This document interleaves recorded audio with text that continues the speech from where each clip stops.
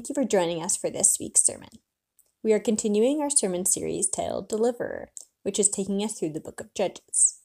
Today, we will be looking at the theme of idolatry, which has plagued Israel from the beginning.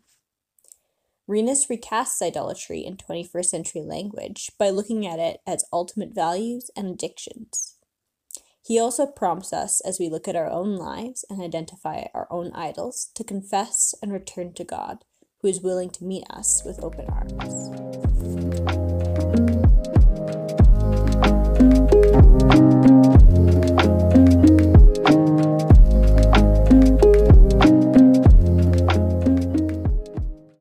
I am going to speak about idolatry, which is like super depressing. And that psalm is a good reminder. I love that line, everything that God does is effused with grace. It'll be a good reminder. And we'll try and come back to that in this sermon. Let me pray, though. I feel very nervous about tackling this topic, so let's pray together. God, I thank you that we can gather in this community. And the community, as we gather, reminds us to lift our eyes to you. That you are God. You desire to be in relationship with us. Your posture toward us is one of grace, kindness, and goodness. You desire good things in our lives. Thank you. Help us to hear these words today with openness. May we be open to you revealing things to us that are uncomfortable, that are hard, but that you desire to change. So come, Lord Jesus, we pray. In your name, amen. So, you know that if you're new here, you might not know. If you're a regular part of this community, we've been walking our way through this fall through the book of Judges, which is somewhat unusual. And we come to a part in the book now where what's kind of the conclusion. And if you see on the slide here, the conclusion is a two-part conclusion. There's going to be a section on idolatry, which we'll talk about today, and there'll be a section on violence, which I'll give you a little warning next week. PG sermon, okay? Maybe more than that. It's rough. I won't go into all the details. You can read them. They're there. Anyway. But it's a two-part conclusion. Now, if you remember from the introduction to the book of Judges had a two-part introduction. There was the author wanted the readers, his hearers, us to hear the political situation, kind of the social political situation in the first part of that introduction. And in the second part, there was a spiritual analysis of what's going on. It mirrors in the conclusion. The idolatry is a spiritual analysis of what's going on. The violence is a social, political analysis of what's going on. So the conclusion mirrors, at least in style, in structure, the introduction. Okay? It's very deliberate what the author is doing here. And this has been one of the surprises for me in the book of Judges is the deliberateness and the different types of literary devices these authors use to compile their material to help you pay attention. Right? And you'll see the progression where Israel started out socially and spiritually, and you'll see it now again as he evaluates spiritually and socially where they have landed after they've gone through all these cycles. And it's very discouraging in many ways. But let me just give a quick aside here, okay? Kind of a plug for the Bible. I have told you that I have not loved the book of Judges. That's kind diplomatic speak. I've actually despised it for most of my life and avoided it. And this study has been very illuminating for me. I hope it maybe has been a little bit for you. And it reminds me of this, is that the biblical authors and God's weaving of that material, how God breathes into it, is absolutely fantastic. And a book like Judges has been more than adequately redeemed for me. It's really come alive for me in a completely unexpected way. And it makes me think if that could happen to the book of Judges, it could probably happen to the book of Isaiah or the book of Matthew or the book of Colossians. And so I just want to sort of give a plug here for how important the Bible is and why we might actually read it from time to time. And also a plug, the single best resource that I can give you that's accessible to you is the Bible Project. So they've got a whackload of videos that introduce every book of the Bible and helps you pay attention to the structure and some of the main themes. They've got a whole series on how to read the Bible, like how to read biblical history, how to read biblical poetry, how to read the parables of Jesus. Because it's a difficult book to read. I get it. The Bible is confusing. You read books like Habakkuk, and you're like, what? And you can barely pronounce his name. And then you're like, what is he talking about? And who are the Edomites? And what? And it seems like irrelevant, but I promise you it's not if you do the work, if you do some work at least. And the Bible Project is a great introductory tool to help you with that. And it will surprise you in places like Judges has surprised me. So just a plug to just invite you to read the Bible, to study it, to take some time with this. It is complicated. It is at points very hard, but it's worth it. There's some incredible things here if we take the time. So let's look at one of them. This is the first part of the two-part conclusion of the book of Judges. I would like to read to you the complete chapter 17. It's not super long. It's like 13 verses. And it's a bit of a weird story, maybe not super familiar to you, so I'd like to read it to you. This part of the conclusion is actually chapters 17 and 18, and I'll talk a little bit about chapter 18 in a moment as well. But here now, Judges chapter 17, okay? It's a story of a guy called Micah. Now there was a man named Micah from the hill country of Ephraim. And he said to his, let me start that again. Now a man named Micah from the hill country of Ephraim said to his mother, 1,100 shekels, that's a fair amount of money, of silver that were taken from you, and about which I heard you utter a curse. Well, the silver, I took it. So it's a confession. He's confessing to his mom he stole a bunch of money from her. And then his mom said, well, the Lord bless you, my son. And when he returned the 1,100 shekels of silver to his mother, she said, I solemnly consecrate my silver to the Lord for my son to make an image overlaid with silver. I will give it back to you. So after he returned the silver to his mother, she took 200 shekels of silver and gave it to a silversmith who used it to make an idol. And it was put in Micah's house. Now this man Micah had a shrine, and he made an ephod, or Gideon made one of those, right? Like it's this piece of clothing that priests use. And some household gods, and he installed one of his sons as his priest. I told you it's a weird story. In those days, Israel had no king. Everyone did as they saw fit. Then a young Levite from Bethlehem in Judah, who'd been living with the clan, within the clan of Judah, left that town in search of some other place to stay. And on his way, he came to Micah's house in the hill country of Ephraim. And Micah asked him, where do you come from? And he said, well, I'm a Levite from Bethlehem in Judah, and I'm looking for a place to stay. And then Micah said to him, well, hey, live with me and be my father and my priest. And I'll give you 10 shekels of silver a year, your clothes and your food. Like free room and board, right? So the Levite agreed to live with him, and the young man became like one of his sons to him.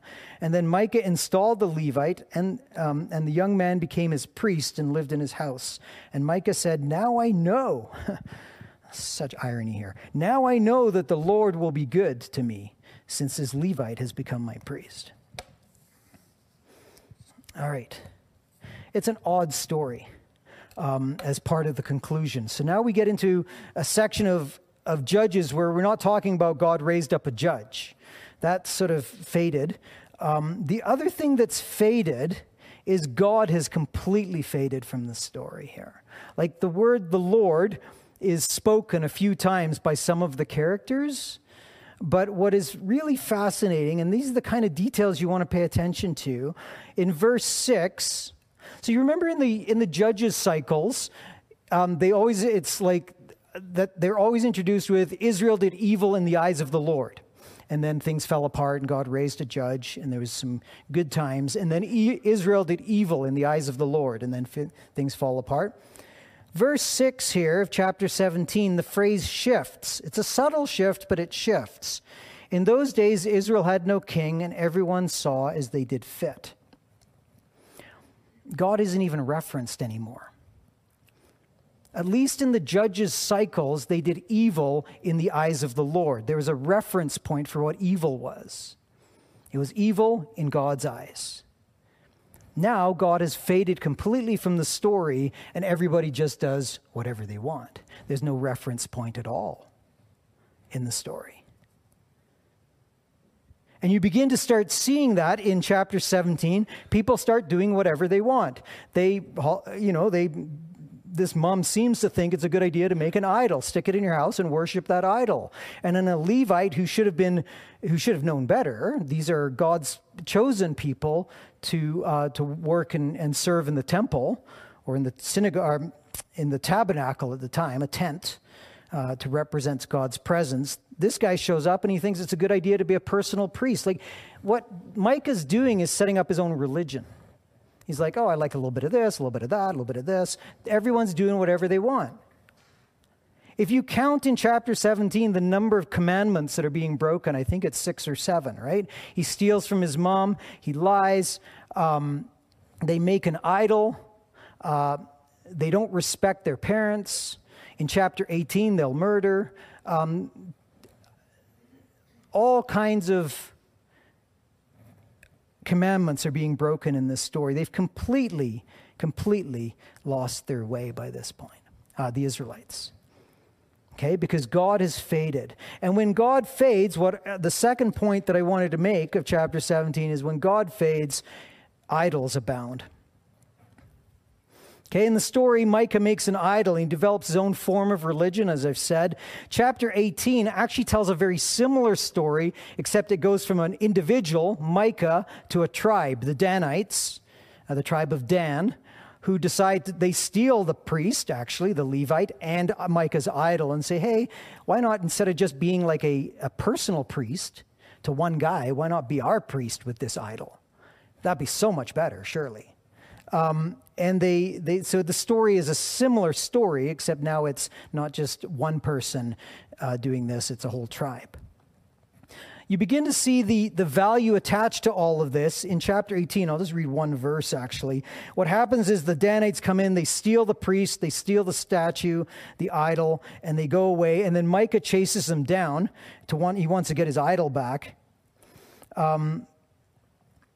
And the Danites turn to Micah. This is brilliant. This good writing is what I'm saying.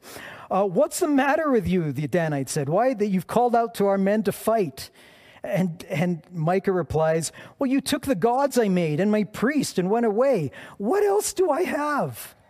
How can you ask what's the matter with you?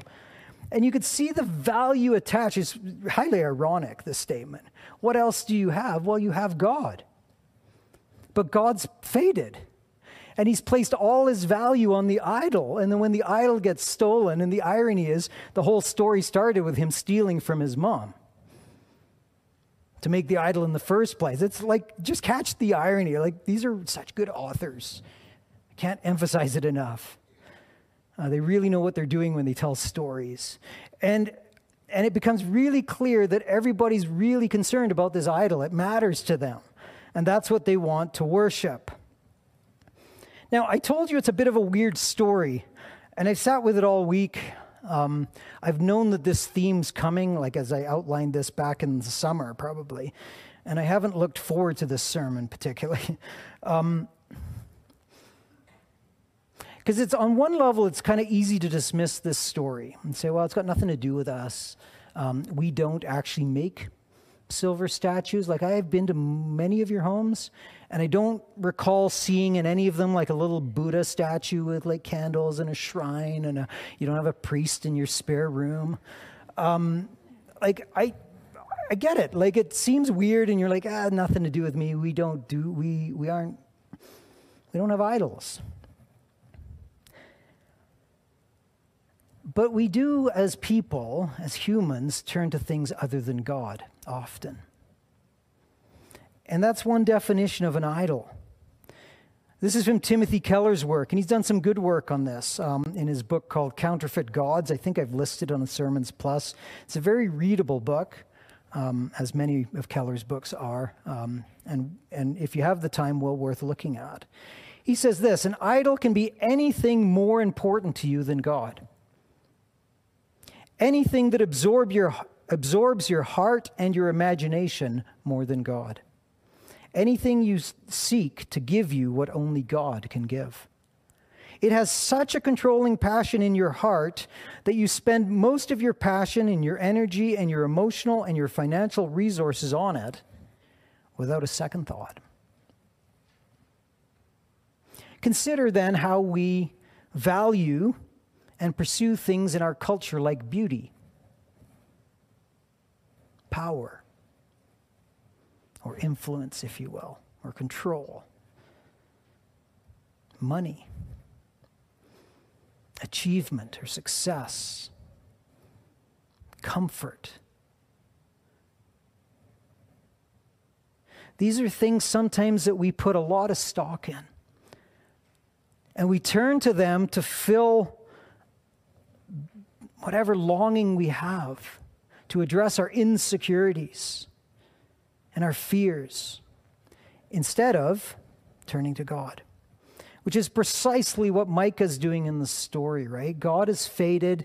He still has needs and longings and doubts and fears and questions, and so he puts his stock in an idol and sets it up in his house and then gets really ticked off when it gets stolen, which is one way to determine how you, if something is an idol in your life. What would happen if somebody steals it? So if you've put all your stock in, security, what happens if that gets threatened? If you put all your stock in money, what happens when you lose it, when you don't have it? And it can be one of those things that reveal what the idols are. What Judges has been doing for me, and I hope for you, is it's a cautionary tale. It's reminding us that the human condition back in Judges is not that different than the human condition today. And idolatry is a major theme in Judges. The Israelites continually turn, they do evil in the eyes of the Lord, they turn away from God, they worship other gods, and it gets them into trouble all the time. It's a major theme in the Old Testament prophets, actually. If you don't think you're an idolater, then the Old Testament prophets really aren't going to be much, like they won't have anything to say to you, because one of their main concerns is that people are turning to other things other than God. And I'm going to suggest to you that idolatry is a major issue in our lives and in our time as well. We just don't typically refer to things as idols. We talk about them as values, or perhaps more negatively as addictions. Let me give two examples, okay? This all sounds a little... Let me give two examples. I've drawn from two people here. I could have drawn from hundreds, but I drew only from two. David Foster Wallace, the late novelist, not a Christian that I'm aware of, certainly not a conventional Christian if he is, but has a great speech. It's quite well known. It's a commencement speech that he gives at Kenyon College, wherever that is. And you can look it up. I looked it up this week on YouTube. You can watch the whole speech, or listen to it, I guess. It's pretty good. And this is one little quote from that speech. This is what David Foster Wallace says. Here's something else that's weird, but true. In the day-to-day trenches of adult life, there's no such thing as atheism. There's no such thing as not worshiping. Everybody worships. The only choice we get is what to worship. And the compelling reason for maybe choosing some sort of transcendent God to worship is that pretty much anything else you worship will eat you alive. So even someone who isn't, to the best of my knowledge, not a professing Christian, recognizes that we're worshiping people. It's what we do. And if we don't worship a transcendent being, God, Jesus, we'll turn our gaze somewhere else. We'll worship elsewhere. The second person I'll draw from and give you an example of how this plays out is James K.A. Smith, who is he's a Christian philosopher out of the Calvin College in the U.S., in Michigan there. I like this guy quite a bit. And this is a very insightful little book, You Are What You Love. And let me read you an excerpt. Okay, one of my quiet moments of parental success, and we have a few of those parents, okay? He says, one of my quiet moments of parental success was the day that our oldest son, then a young teenager, asked me, "Hey, Dad, can you drive me to the temple?" I knew what he meant immediately. We had recently had a discussion in which I tried to impress upon him that the local shopping mall is actually one of the most religious sites in town, but not because of its preaching or its doctrine. No one meets you at the door of the mall and gives you their statement of faith or lists 16 things the mall believes. The mall doesn't believe anything. It isn't interested in engaging your intellect. But don't think that means the mall is a neutral space. And don't think that means the mall isn't religious. The mall is a religious site not because it's theological, but because it's liturgical. Its spiritual significance and threat isn't found in its ideas or its messages, but its rituals. The mall doesn't care what you think, but it is very interested in what you love. Victoria's secret is that she's actually after your heart. I'll skip down a little bit, and I'll talk a little bit about how he unpacks this image. The temple, like countless others now emerging around the world, offers a rich, embodied visual mode of evangelism that attracts us. This is a gospel whose power is beauty, which speaks to our deepest desires. It compels us to come, not through dire moralisms, but rather with a winsome invitation to share in this envisioned good life. Okay, and he's going to unpack it a little bit more. As we pause to reflect on some of the icons on the outside of one of the chapels, okay, so put yourself in Market Mall, and instead of little stores, it's chapels, little chapels, okay? We are therefore invited to consider what's happening within. And the icons outside the chapels are mannequins. He talks about that, like they're embodied icons. Instead of stained glass windows, we have well-dressed mannequins who tell a story. Okay? And they invite you to come within, and you're invited to enter into the act of worship more properly. You're invited to taste and see. We are greeted by a welcoming acolyte who offers to shepherd us through the experience, but also has the wisdom to allow us to explore on our own if we so choose. Sometimes we enter cautiously, curiously, tentatively, making our way through the labyrinth within the labyrinth, having a vague sense of need but unsure of how to fulfill it. And so we're open to surprise, to that moment where the Spirit leads us to an experience we couldn't have anticipated. Having a sense of our need, we come looking for, well, we're not sure for what, but we're expectant, knowing that what we need must be here. And then we hit upon it. Combing through the racks, we find the experience and the offering that will provide or promises fulfillment. At other times, our worship is intentional, directed, and resolute. We've come prepared for just this moment, knowing exactly why we're here and in search of exactly for what we need. In either case, after time spent focusing and searching in what the faithful call the racks, with the newfound holy object in our hand, we proceed to the altar that is the consummation of worship. While acolytes and other worship assistants have helped us navigate the experience, behind the altar is the priest who presides over this transaction. And this religion is a transaction, an exchange and communion. We are invited to worship here. We're not only invited to give, we're invited to take. We don't leave the transformative experience with just a good feeling, but rather with something concrete and tangible. The newly minted relics, as it were, which are themselves the means to a good life embodied in the icons who invited us into this moment in the first place. And so we make our sacrifice. We leave our donation, but in return get something that is wrapped in the colors and symbols of the saints and the seasons. Halloween, Christmas, right? Released by the priest with a benediction, we make our way out of the chapel not necessarily with the intention of leaving, but rather to continue contemplation and be invited into another chapel. Who could resist the tangible realities of the good life so abundantly and invitingly offered? The mall is a place of idols, is what James K. Smith is getting at. Okay, they're not like, and the trick with an idol, and this is what gets so hard, is the idols are often good things, but they've become ultimate things. We look for them to fulfill longings that only God can touch and only God can fulfill. So when we get this craving, we feel lonely, we sometimes go shopping. Or we binge on Netflix. Or we turn to pornography. Or I don't know what else these cravings, where else you look, whatever your idols might be. But this is what James K. Smith is trying to get at just with the shopping mall. But he'll later on talk about the sports arena as well.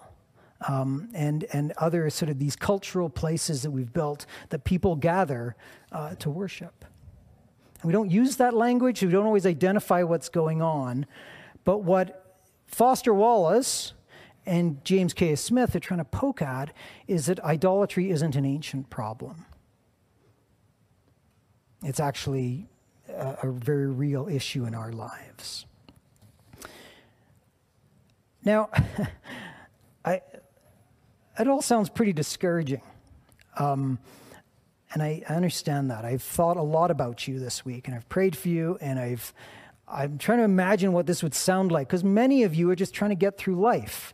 You're trying to afford groceries and try to get the kids sort of doing this and that and the other thing, and you're just trying to make it through the day. And then you come to church looking to be encouraged, and instead you hear, oh, well, you probably struggle with idolatry.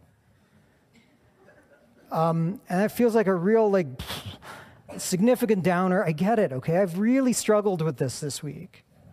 So let's just turn here for a moment, okay? Let's, what Keller points out in the book, in the tail end of his book, in his conclusion, he says, look, the issue is not whether you have rival gods, but what to do about them. And let's just turn on that for a moment and say, look, what then could we do? And there's two things that I just want to present as what I hope you will hear as good news on this. Okay, significantly good news. One is something I think that sort of requires something of us, and one is something that God is doing for you. And in the book of Judges, actually in the book of Scripture, in the Bible, God is always looking to dance with humanity. There's always a divine human dance. We participate. So there's a part that we participate in, and that is simply that we confess. That'll be the first of the two things I'm going to suggest around modern idolatry, and this realization that we look to things to fulfill longings that only God can speak to. And the first is simply confess, is to identify our idols, to bring them to the light. And this is not easy. And it's rarely immediately obvious. And so when you came in, and if you don't have this, get it on the way out. There's a little handout here called Identifying Idols. And it's got a picture of Buddha, who you probably don't worship, and shopping bags you might. Okay? And it just gives a little definition, some examples of how idols might work, right? So if you seek approval, if this is kind of the idol that you long for, like affirmation, love, relationships, and you sort of find all of your meaning in other humans providing that for you, your greatest nightmare is going to be rejection. That's the thing you're going to fear the most.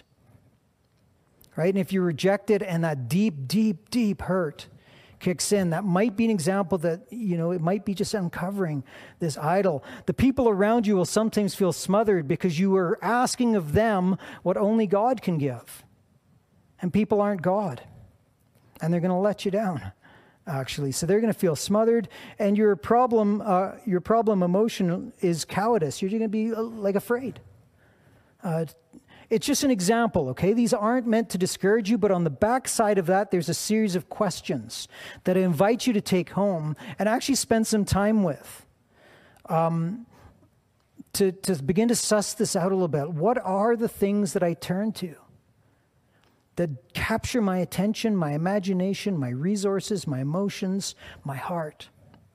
What are those things? Now, please hear me again. I'm just going to repeat myself because I really, really want you to hear me on this, okay? I'm not here to, or intending to discourage you, to point fingers like, what's wrong with you people? Bunch of idolaters. Like, that's not at all what I'm trying to say to you.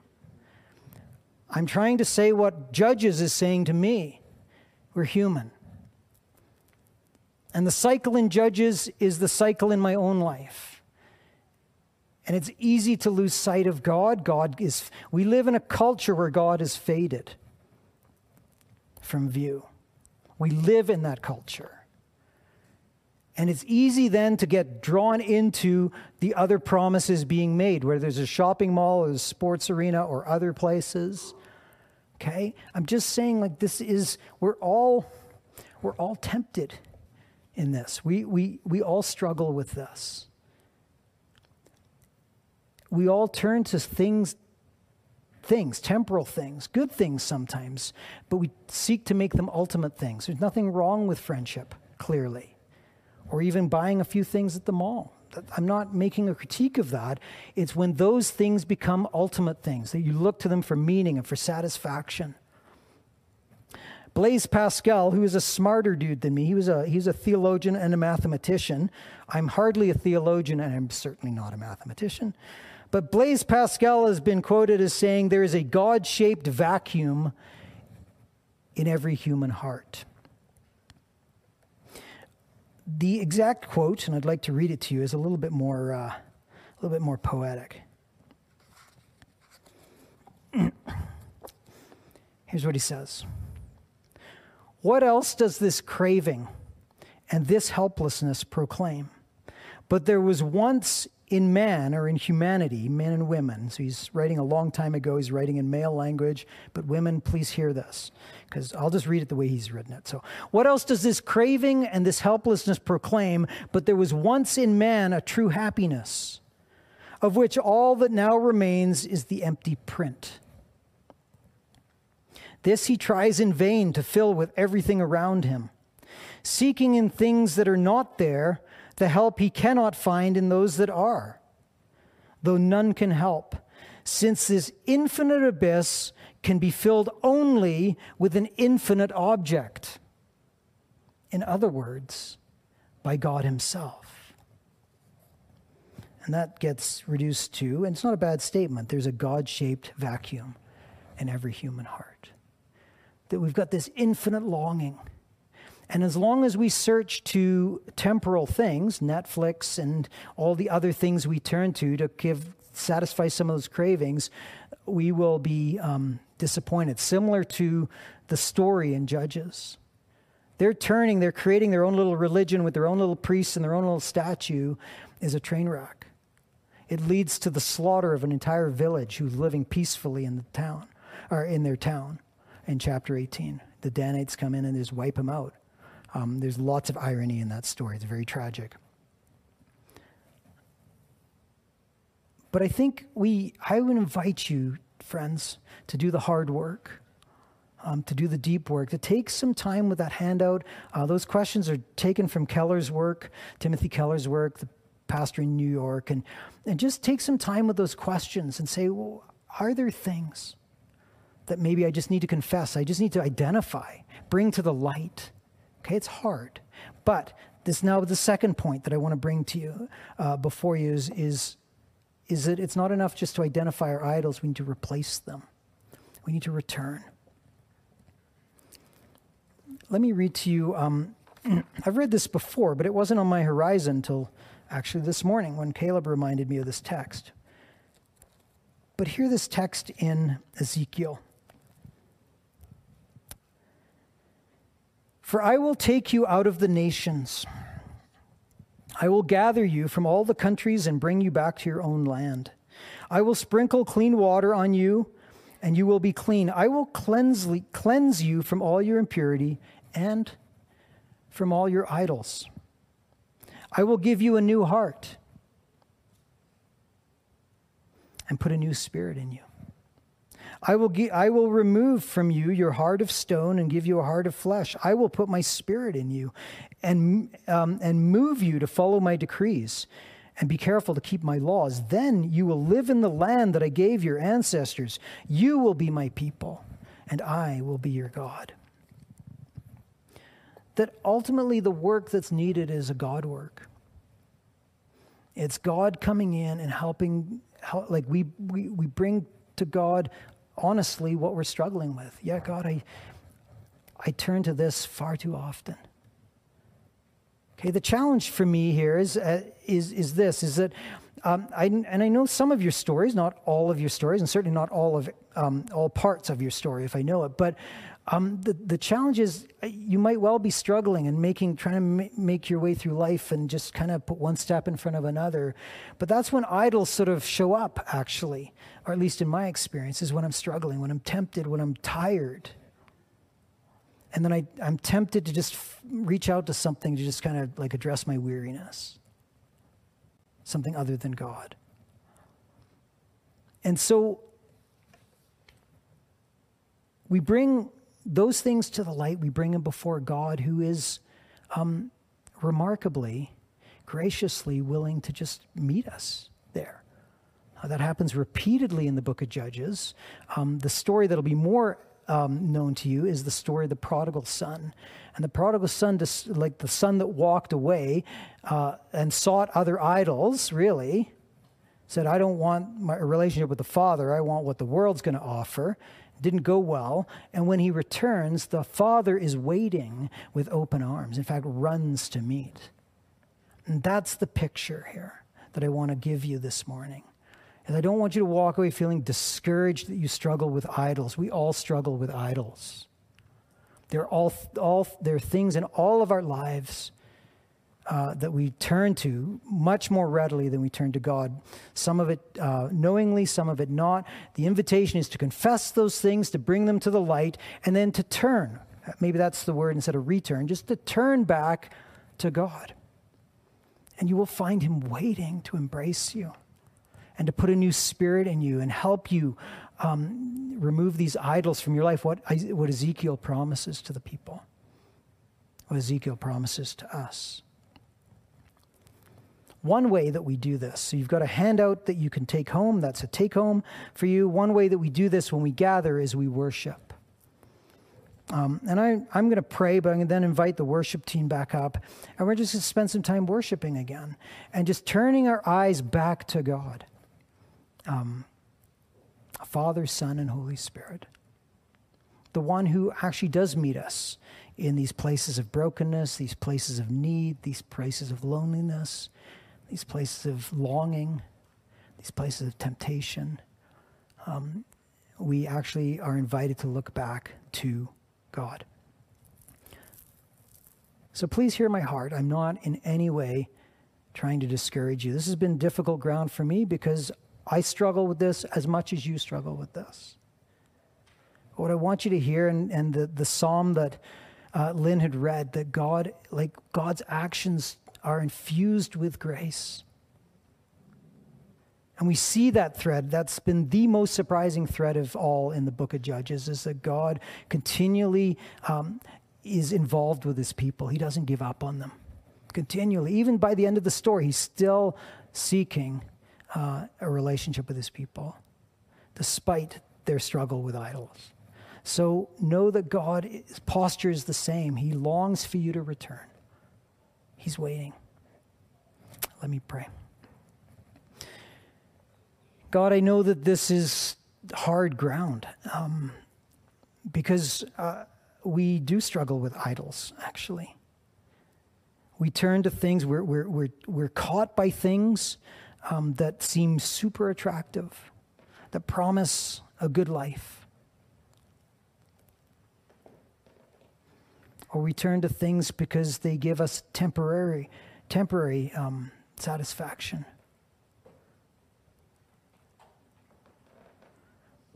But all the while, we're trying to fill an infinite hole with finite objects. What we need, God, is you.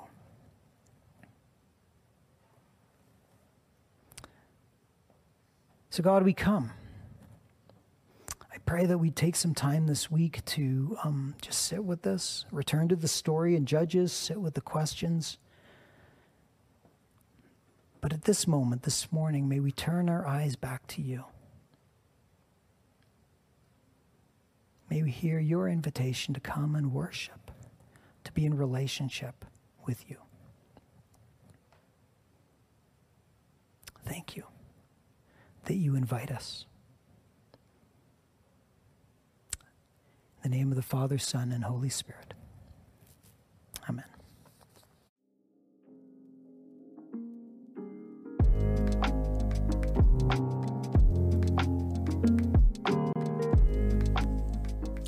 Thank you for joining us today. For more resources to help further your study throughout the week, you can go to vbchurch.ca/sermons.